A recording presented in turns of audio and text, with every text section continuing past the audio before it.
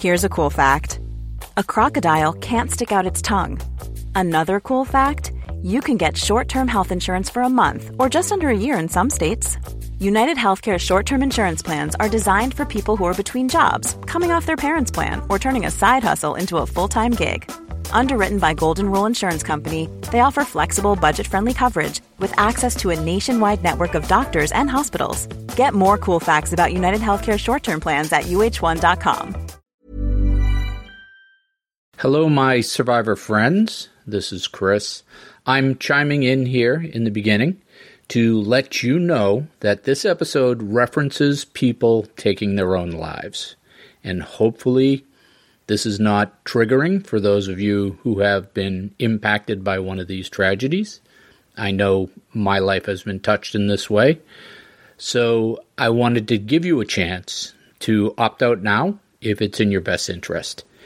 And I sincerely try to do no harm where it can be avoided. So enjoy the show. After the Apocalypse, a pandemic survival story, Season 3, Episode 7, The Chaos Outside the Walls.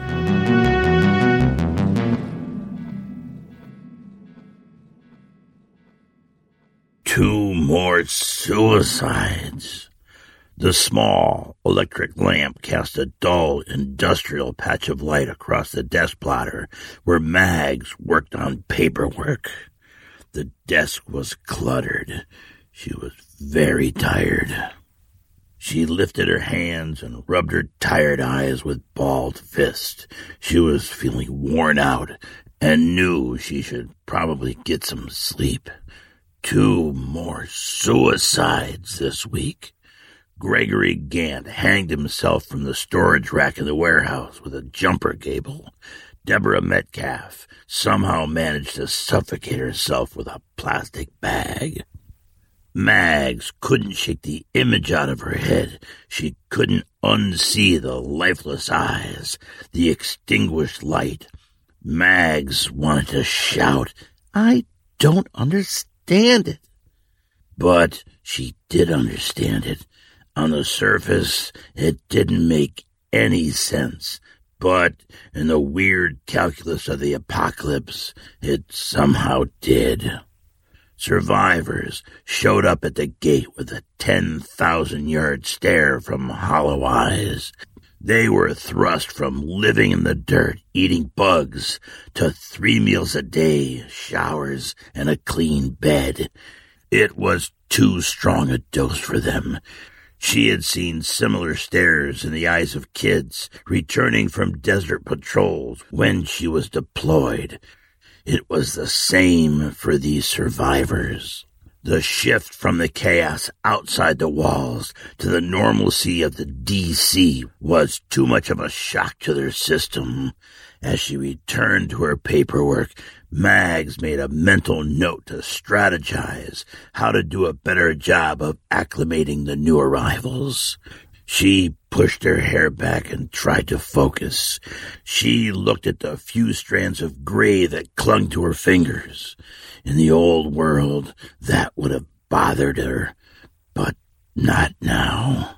Maybe if she kept working and building, they would someday get back to the point where people would give a damn about gray hair.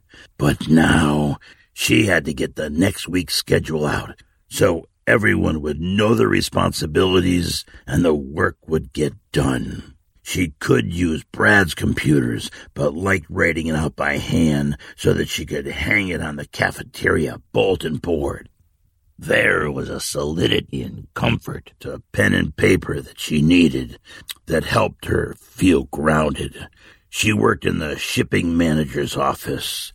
It was a small room filled with folding tables that sagged under the weight of paper stacks and crowded around her small metal desk. There was a lingering smell of gasoline and stale cigarette smoke. Mag sighed. She seemed to be spending more time here recently since taking over from Tasker. In the end, they all knew that he wasn't fit to lead or to rebuild. Everyone could see it except him. Her assumption of leadership was all above board, even as he screamed and ranted about a coup and about being unlawfully removed. The survivors spoke with their votes and voices for Mags. She proved herself in the confrontation with Harlan and the King's men. She earned their trust, that same trust that Tasker had squandered. In the great American tradition of meritocracy triumphing over nepotism and appointment, she and Michael took control and now frantically tried to get things back on track.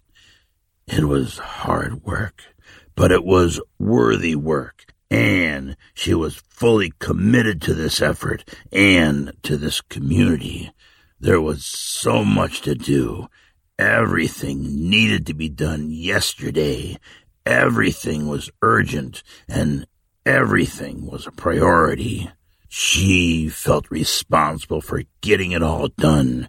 She knew that her commitment and discipline were all that stood between this growing community and the dead world outside the walls. Of course, she had people to work with, good people. More were showing up every day. At the last count, there were over 200 souls.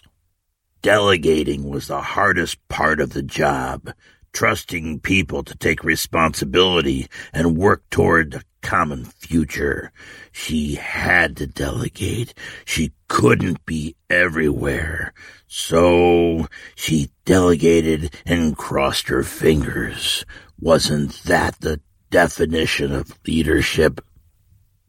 She wished the old man and Janet had stuck around for a few more weeks or months. They would have helped with the sick and given people confidence, helped her get this community established, helped run the little town that was emerging from the distribution center. But Mags understood. He had his mission. He had to find out about his son, and Janet and the dog felt compelled to go with him. They would stick together. There was something about those three, a strange little family unit that only the forces of the apocalypse could mold. She couldn't force them to stay. She knew that she couldn't force anyone to do anything. She could only lead. She could only motivate and convince them to want to help. It was exhausting, and she was spread thin, but they were making progress. What was it that her husband used to say? 1% a day is a 365% improvement in a year. She felt a momentary ache as she thought of her husband. He had a great sense of humor. She missed him. She'd much rather remember the humor in his laughing eyes than the picture of him dead from the virus, covered in his own filth on the floor of their house. The initial group of people from the D.C. were all taking on new roles. Michael had stepped up and become her second-in-command. He had quickly seen that she was a better leader than Tasker and had been working hard to make things better with her in charge. They agreed that security needed to be shored up, and she delegated that mission to him. He was becoming a sort of proto-sheriff for their emerging town. She was confident in his abilities and his willingness to ask for help when he needed it. They worked well together. With her guidance, he was making great strides training his security team to maintain order and safety in their community. One less thing to worry about. Brad was growing into his new role too, took to it like a fish to water. Brad was now their manager of supply chain and logistics. He was actually managing a staff of his own. They were taking inventory of everything in the DC and then determining the most efficient and effective way to get people what they needed when they needed it. The inventory in the distribution center was their bulwark against the chaos outside the fence. It was a precious seed for rebirth. Mags also delegated a committee that triaged and settled newcomers. Every week, more survivors arrived. They trickled in by ones and twos, but mostly in ragged small groups looking for refuge.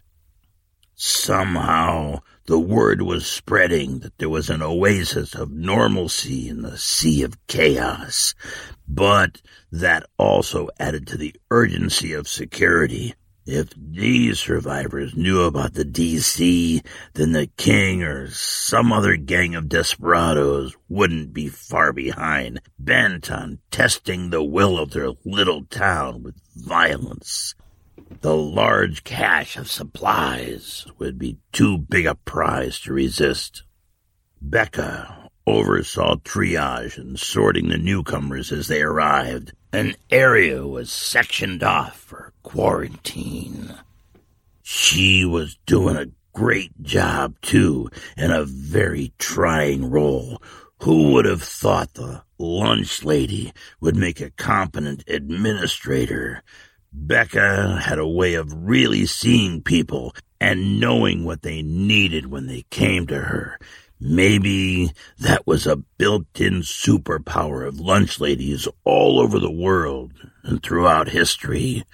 It was funny how people stepped up and grew into their roles once you let them. Willie had embraced a different role and was succeeding despite her lone wolf attitude, or maybe because of it. She was scouting the surrounding areas. She went out with a crew and cataloged what they found. They made a note of useful material. They directed stragglers to the DC. They brought back supplies. Mags had taught Willie how to drive. That was an adventure, teaching a city kid how to drive. But Willie took to it quickly, and besides, there weren't any traffic jams or road rage drivers to worry about now. Willie didn't much like hanging around the DC. She didn't like crowds. She was uniquely suited to exploring the outskirts. She was tough. She liked to be out in the wild. She was wily like a lynx or a panther, great at moving around the fringes, unseen, and just a bit dangerous. She was perfect for the outside crew. Mags had good people, and that was what would shift the balance towards normalcy and rebuilding more than anything else. Mags reached under the dusty green lampshade and felt for the switch. It was time for bed. There was no more she could do here, and she had to meet Michael early for the rounds. With a metallic click, her day came to an end, and maybe, just maybe, she had made just a little bit of progress, pulling the world back from the brink. The sun was rising bright and strong. A slight breeze ruffled the stars and stripes of the flag in the courtyard. Michael strode up and down in front of uniformed men and women at attention. He had close to 50 now. They called themselves a militia, but they were more like a police force than an army. With the uniforms Brad found, at least they looked like an official force. Michael had been working with Mags to build up the defenses. The king was out there. Chaos was out there. They needed to be ready. Mags was a solid manager and a good leader. She had experience in building defensible bases. She was a breath of fresh air compared to Tasker. Tasker wasn't an evil man, but he was a power-hungry blowhard and incompetent, and he didn't know his own limits. They should have been preparing for the worst instead of telling fairy tales about the past. They needed to defend and preserve this bastion of civilization against the chaos outside the fence. Michael was betting that a violent storm was coming, and they didn't have time to waste on Tasker's lack of self-awareness. The first project Michael tackled was to harden the defensive perimeter of the D.C. campus. They dragged empty shipping containers into a large ring around the whole yard. It was the old man who suggested they place them in a zigzag pattern like an old star fort. "Fields of fire," he said. They positioned pickets out on the road for early warning. Mag showed him how to put sentries on the walls and how to have internal lines so that they could rapidly move forces from one part of the wall to another to concentrate fire. If it came to a fight, at least they wouldn't be taken by surprise. He looked at his company. These people weren't soldiers. They were citizens. He might be able to craft them into citizen soldiers like the army crafted him. Maybe, with defenses in place, even a small volunteer force like this might be able to hold off a more substantial foe. Unless that other force showed up with heavy weapons, tanks, or aircraft. Michael didn't have time for those kinds of what-ifs. One thing at a time. After the basic defenses were in place and manned, they could think about hardening. Mags had suggested finding the local National Guard base and getting some .50 caliber machine guns for the hard points on the wall. That would make them a tough nut to crack. Michael turned to face the flag.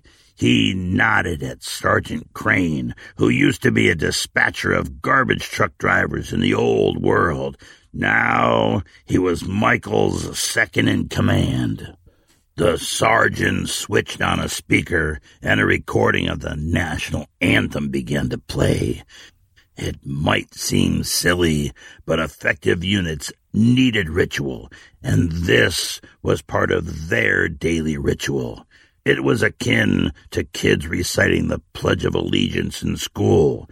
It would help build cohesion, the bond of a common purpose, loyalty to the cause, fighting for their home, fighting for each other, fighting for something bigger than themselves. When the recording stopped, Michael saluted the flag and turned to address the assembled team. "Okay, people, look sharp today," he announced firmly. He turned to Crane and said, "Sergeant, make sure every new recruit is paired up with a veteran." Then he announced generally in a loud voice, "Spread out to the post, 2-hour shifts, let's go." It sounded good, but he felt like he was play acting. He and Mags were making stuff up as they went along. They created ranks and organization. They tried to build esprit de corps. They would see if it was enough when the time came. Would they be ready when chaos came knocking on their gate? There was no doubt that their community would be a target.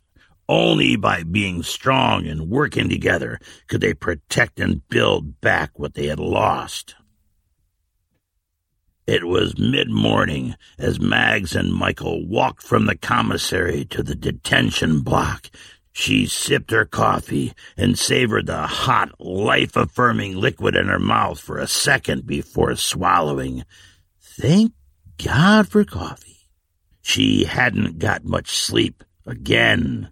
Part of it was having too much to do. Part of it was worrying about it all.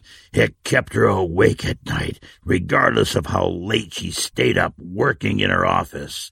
She would stare at the ceiling as her mind played an infinite game of Tetris, trying to fit all the pieces into place.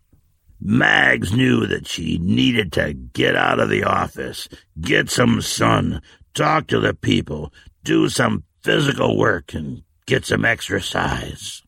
She smiled at this as her brain started searching its scheduling algorithms for a free hour to get out and work with the crews.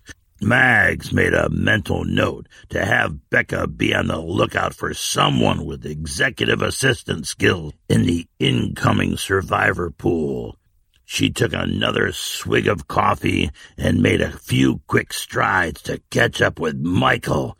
Thank God for Michael. Coffee and Michael. How are the new recruits? She asked. It's hard to tell, he said thoughtfully.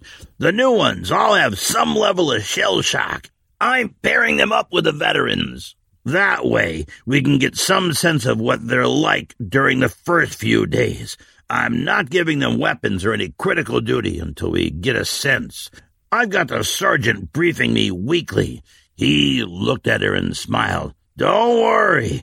We've got to work with what we've got, right? Didn't Schwarzkopf say that in the Gulf? You go to war with the army you have? Mags responded. I think that was Rumsfeld. She paused. Then spoke again. Too bad the old man isn't here. I bet he'd know. Michael nodded. As they walked, they could see where Tasker had built the stocks. They were gone now. Mags had decided early on that medieval punishment was a bad idea.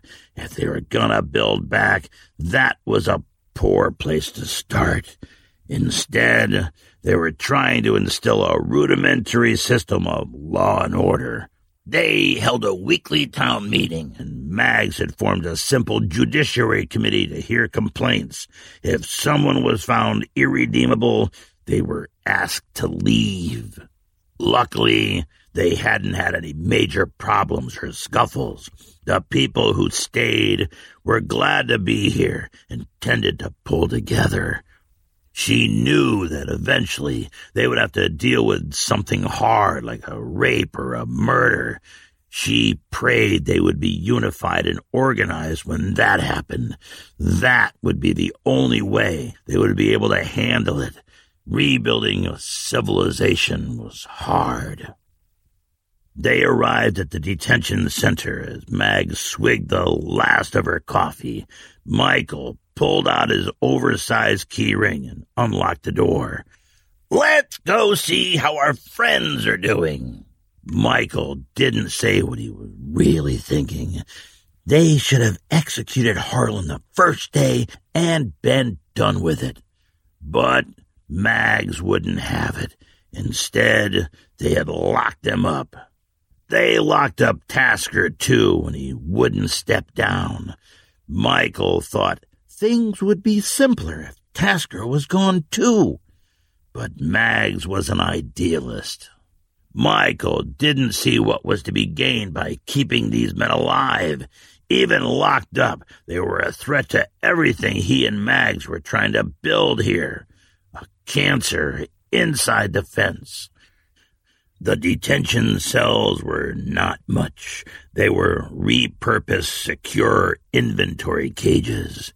In the old days, distribution centers that held valuable or restricted goods like precious metals or potentially addictive pharmaceuticals needed a place to keep this inventory secure. That was achieved with lockable mesh wire, floor-to-ceiling cages built into the warehouse, a secure area within the warehouse proper that was under lock and key so the goods could not be stolen. This was where their guests were housed now. Harlan sat on a cot in the cage, reading a book. "Morning, Harlan," said Mags. "How are you getting on?" Harlan looked up from his book and smiled that rat-faced grin of his that made Mags's skin crawl. "A fine morning to you, Warden. Any mail for me? I'm expecting something." He winked. No, I'm afraid the mail's a little slow these days. Is there anything else I can get for you?" "Yeah." Harlan held his smile. "Beer, cigarettes, and women. Not necessarily in that order." "How about some more Ritz crackers?" "That's not much of a substitute," he replied and shifted the topic. "Can I get out of here for a few hours a day? I'm willing to work. Just sitting here, I'm getting soft." "Sorry, Harlan, I don't trust you, especially with your boss still out there. We just can't risk it." "Well, I'll just stay here and continue turning into a mushroom," Harlan said with only a hint of frustration in his drawling voice. "Something tells me this isn't your first experience with detention, Harlan." "That it is not," he agreed. "Just don't cause any trouble, and eventually we'll figure something out." Harlan grunted something unrecognizable and went back to his book. Mags and Michael moved on to the next guest in a cage, Tasker. Tasker had heard them coming and was standing at the side of the cage with a wild look in his eye. "I demand you all let me out of here. You've got no right to keep me locked up. This is my center. I'm legally in charge." "Calm down," Mag said as soothingly as she could. "We've had this conversation too many times, John. You're not the man for the job. Don't make it worse by bellyaching." Tasker took a few deep breaths and appeared to bring his emotions in check. After a few moments' pause, he spoke in a more rational tone. "You're right, of course. Let me out and I can help. I'll work with you. I can be one of your directors. Please." Mags looked at Michael, who looked at his feet. This was uncomfortable. "Listen, John, we all think it's safer for you to stay out of the way for a while. I know it's hard for you, but we've made the decision, and we're gonna stick with it. Is there anything I can do to convince you to let me out?" His tone shifted from rational to a simpering whine. "No," Mag said flatly, and held his gaze without emotion. "Is there anything else we can get for you to make you more comfortable?" "No, nothing. I just want to get out." He was frantic and frothing again. "I'm no criminal. You have no right. Let me out now, or you'll be sorry." Mag shook her head and turned away. She and Michael left the way they had come. They had other things, an endless list of other things to attend to. After he was sure they had left, Harlan returned to working on the wires of the cage near the floor where they attached to the cage rails.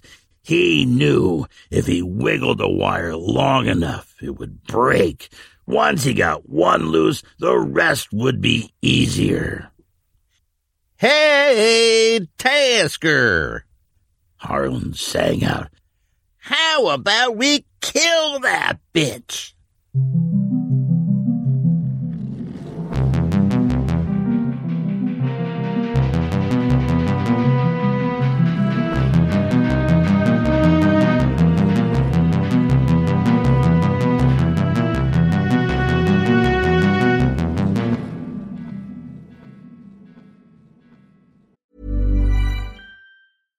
One size fits all seemed like a good idea for clothes. Nice dress. It's a t-shirt. Until you tried it on. Same goes for your healthcare. That's why United Healthcare offers a variety of flexible, budget-friendly coverage for medical, vision, dental, and more. So whether you're between jobs, coming off a parent's plan, or even missed open enrollment, you can find the plan that fits you best. Find out more about United Healthcare coverage at UH1.com. That's UH1.com. Hey, I'm Ryan Reynolds. Recently, I asked Mint Mobile's legal team if big wireless companies are allowed to raise prices due to inflation. They said yes. And then when I asked if raising prices technically violates those onerous two-year contracts, they said, "What the f*** are you talking about, you insane Hollywood ass?" So to recap, we're cutting the price of Mint Unlimited from $30 a month to just $15 a month. Give it a try at mintmobile.com/switch. $45 up front for 3 months plus taxes and fees. Promo rate for new customers for limited time. Unlimited more than 40 gigabytes per month. Slows full terms at mintmobile.com.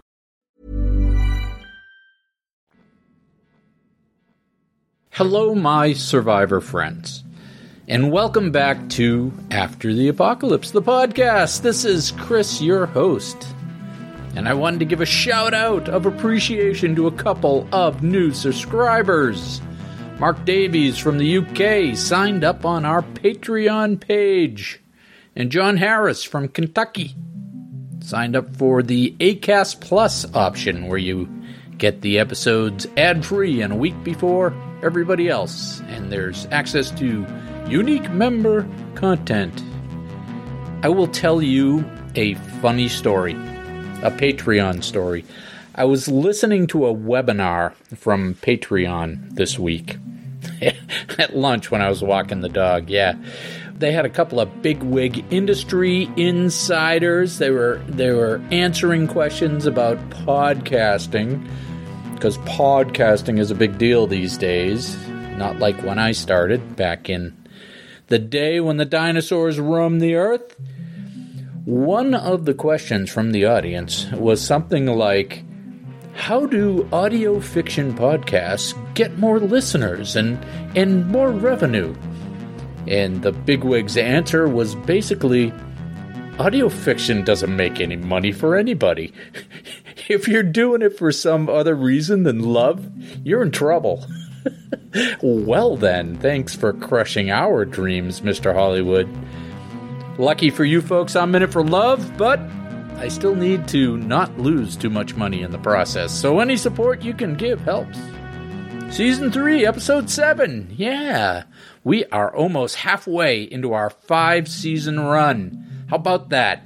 Who would have thought? This episode, well, I liked it, and I will tell you why. When I first wrote this episode, it was awful. It was boring. It had no stakes. But that's how my process works sometimes, and I would venture that's how most creative people's processes work. I had plenty of words on the page, but it all just sounded like wah, wah, wah, wah when I read it. So I rallied my editors. I actually got them on a call, and we talked through it. And I removed 2 whole scenes and rewrote the rest of the podcast, the rest of this episode. And I added lots of what I like to call music, the way the words sound. And I added overarching stakes, like the normalcy of what's going on inside the DC, what they're trying to build, versus the encroaching chaos of the apocalypse. Anyhow, I was really pleased with the final draft. So, if I apply the inverse rule of creations, you probably hated it. That's what I find. The more I love something, the more other people are like, meh. And if I just kick something out off the top of my head, they're like, this is great. So, you never know. It's not in our place as creators to know. It is our job to produce. It is the listener's job to consume. And appreciate or not, we tried. The lesson here for you creatives, or one of the lessons, is don't dismiss the value of that first awful draft. We would all like our brilliance to spring forth fully formed on the page like the Lady of the Lake, but sometimes you have to write that dud first and go from there. So I've got another story, potentially spooky story about episode 6 that did drop right around Halloween in 2022 for you time travelers. So, spooky story. Do you remember the scene in episode 6 where Zane is flashing back? He's remembering back to the old wooden roller coaster in the old amusement park where he worked as a kid. Remember that scene? Well, that scene and that coaster were based on a very real amusement park near where I grew up. And it was named Whalum Park, and the old coaster was the Flying Comet.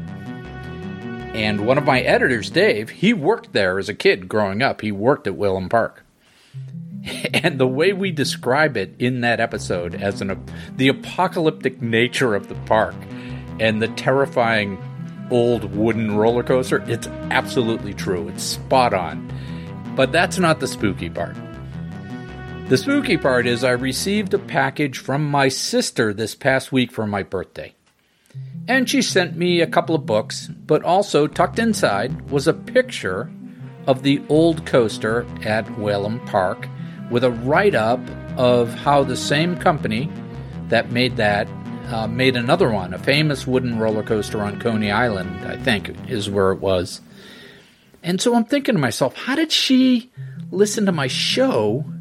Because it just released, she had to have sent this before I released it. So, not to jump the gun, I sort of texted to her nonchalantly, hey, what's with the Whalum Park pictures?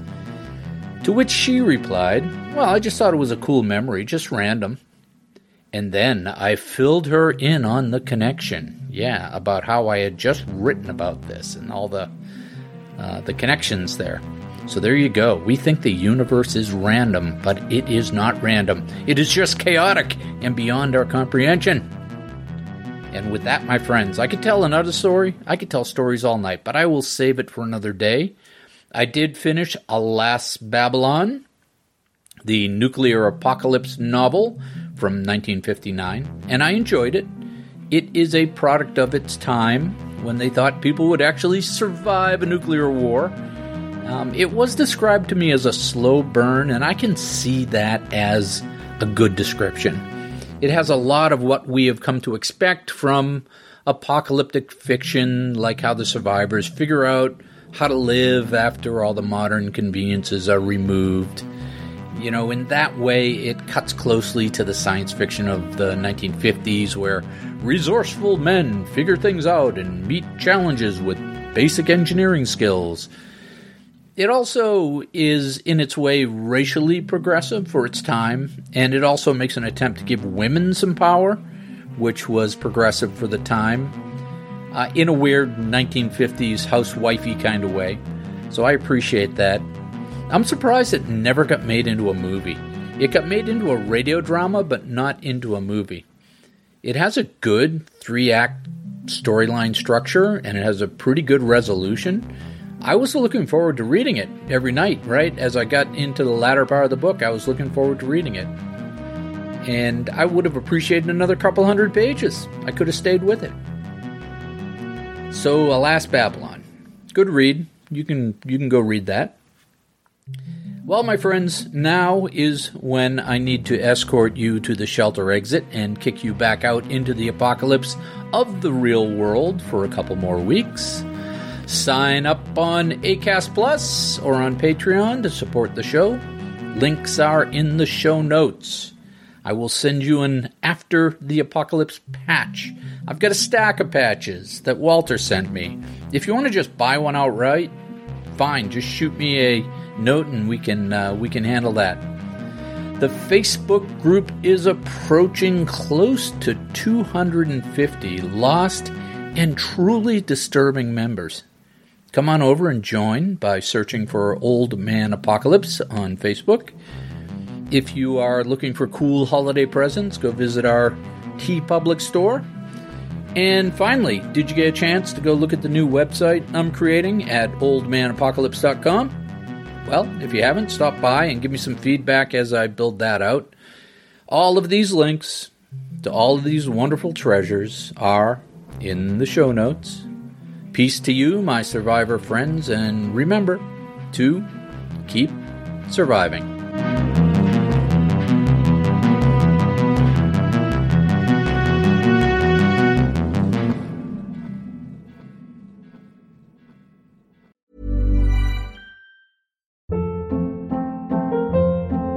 Hold up. What was that? Boring. No flavor. That was as bad as those leftovers you ate all week. Keke Palmer here, and it's time to say hello to something fresh and guilt-free. Hello Fresh. Jazz up dinner with pecan-crusted chicken or garlic butter shrimp scampi. Now that's music to my mouth. Hello Fresh. Let's get this dinner party started. Discover all the delicious possibilities at HelloFresh.com.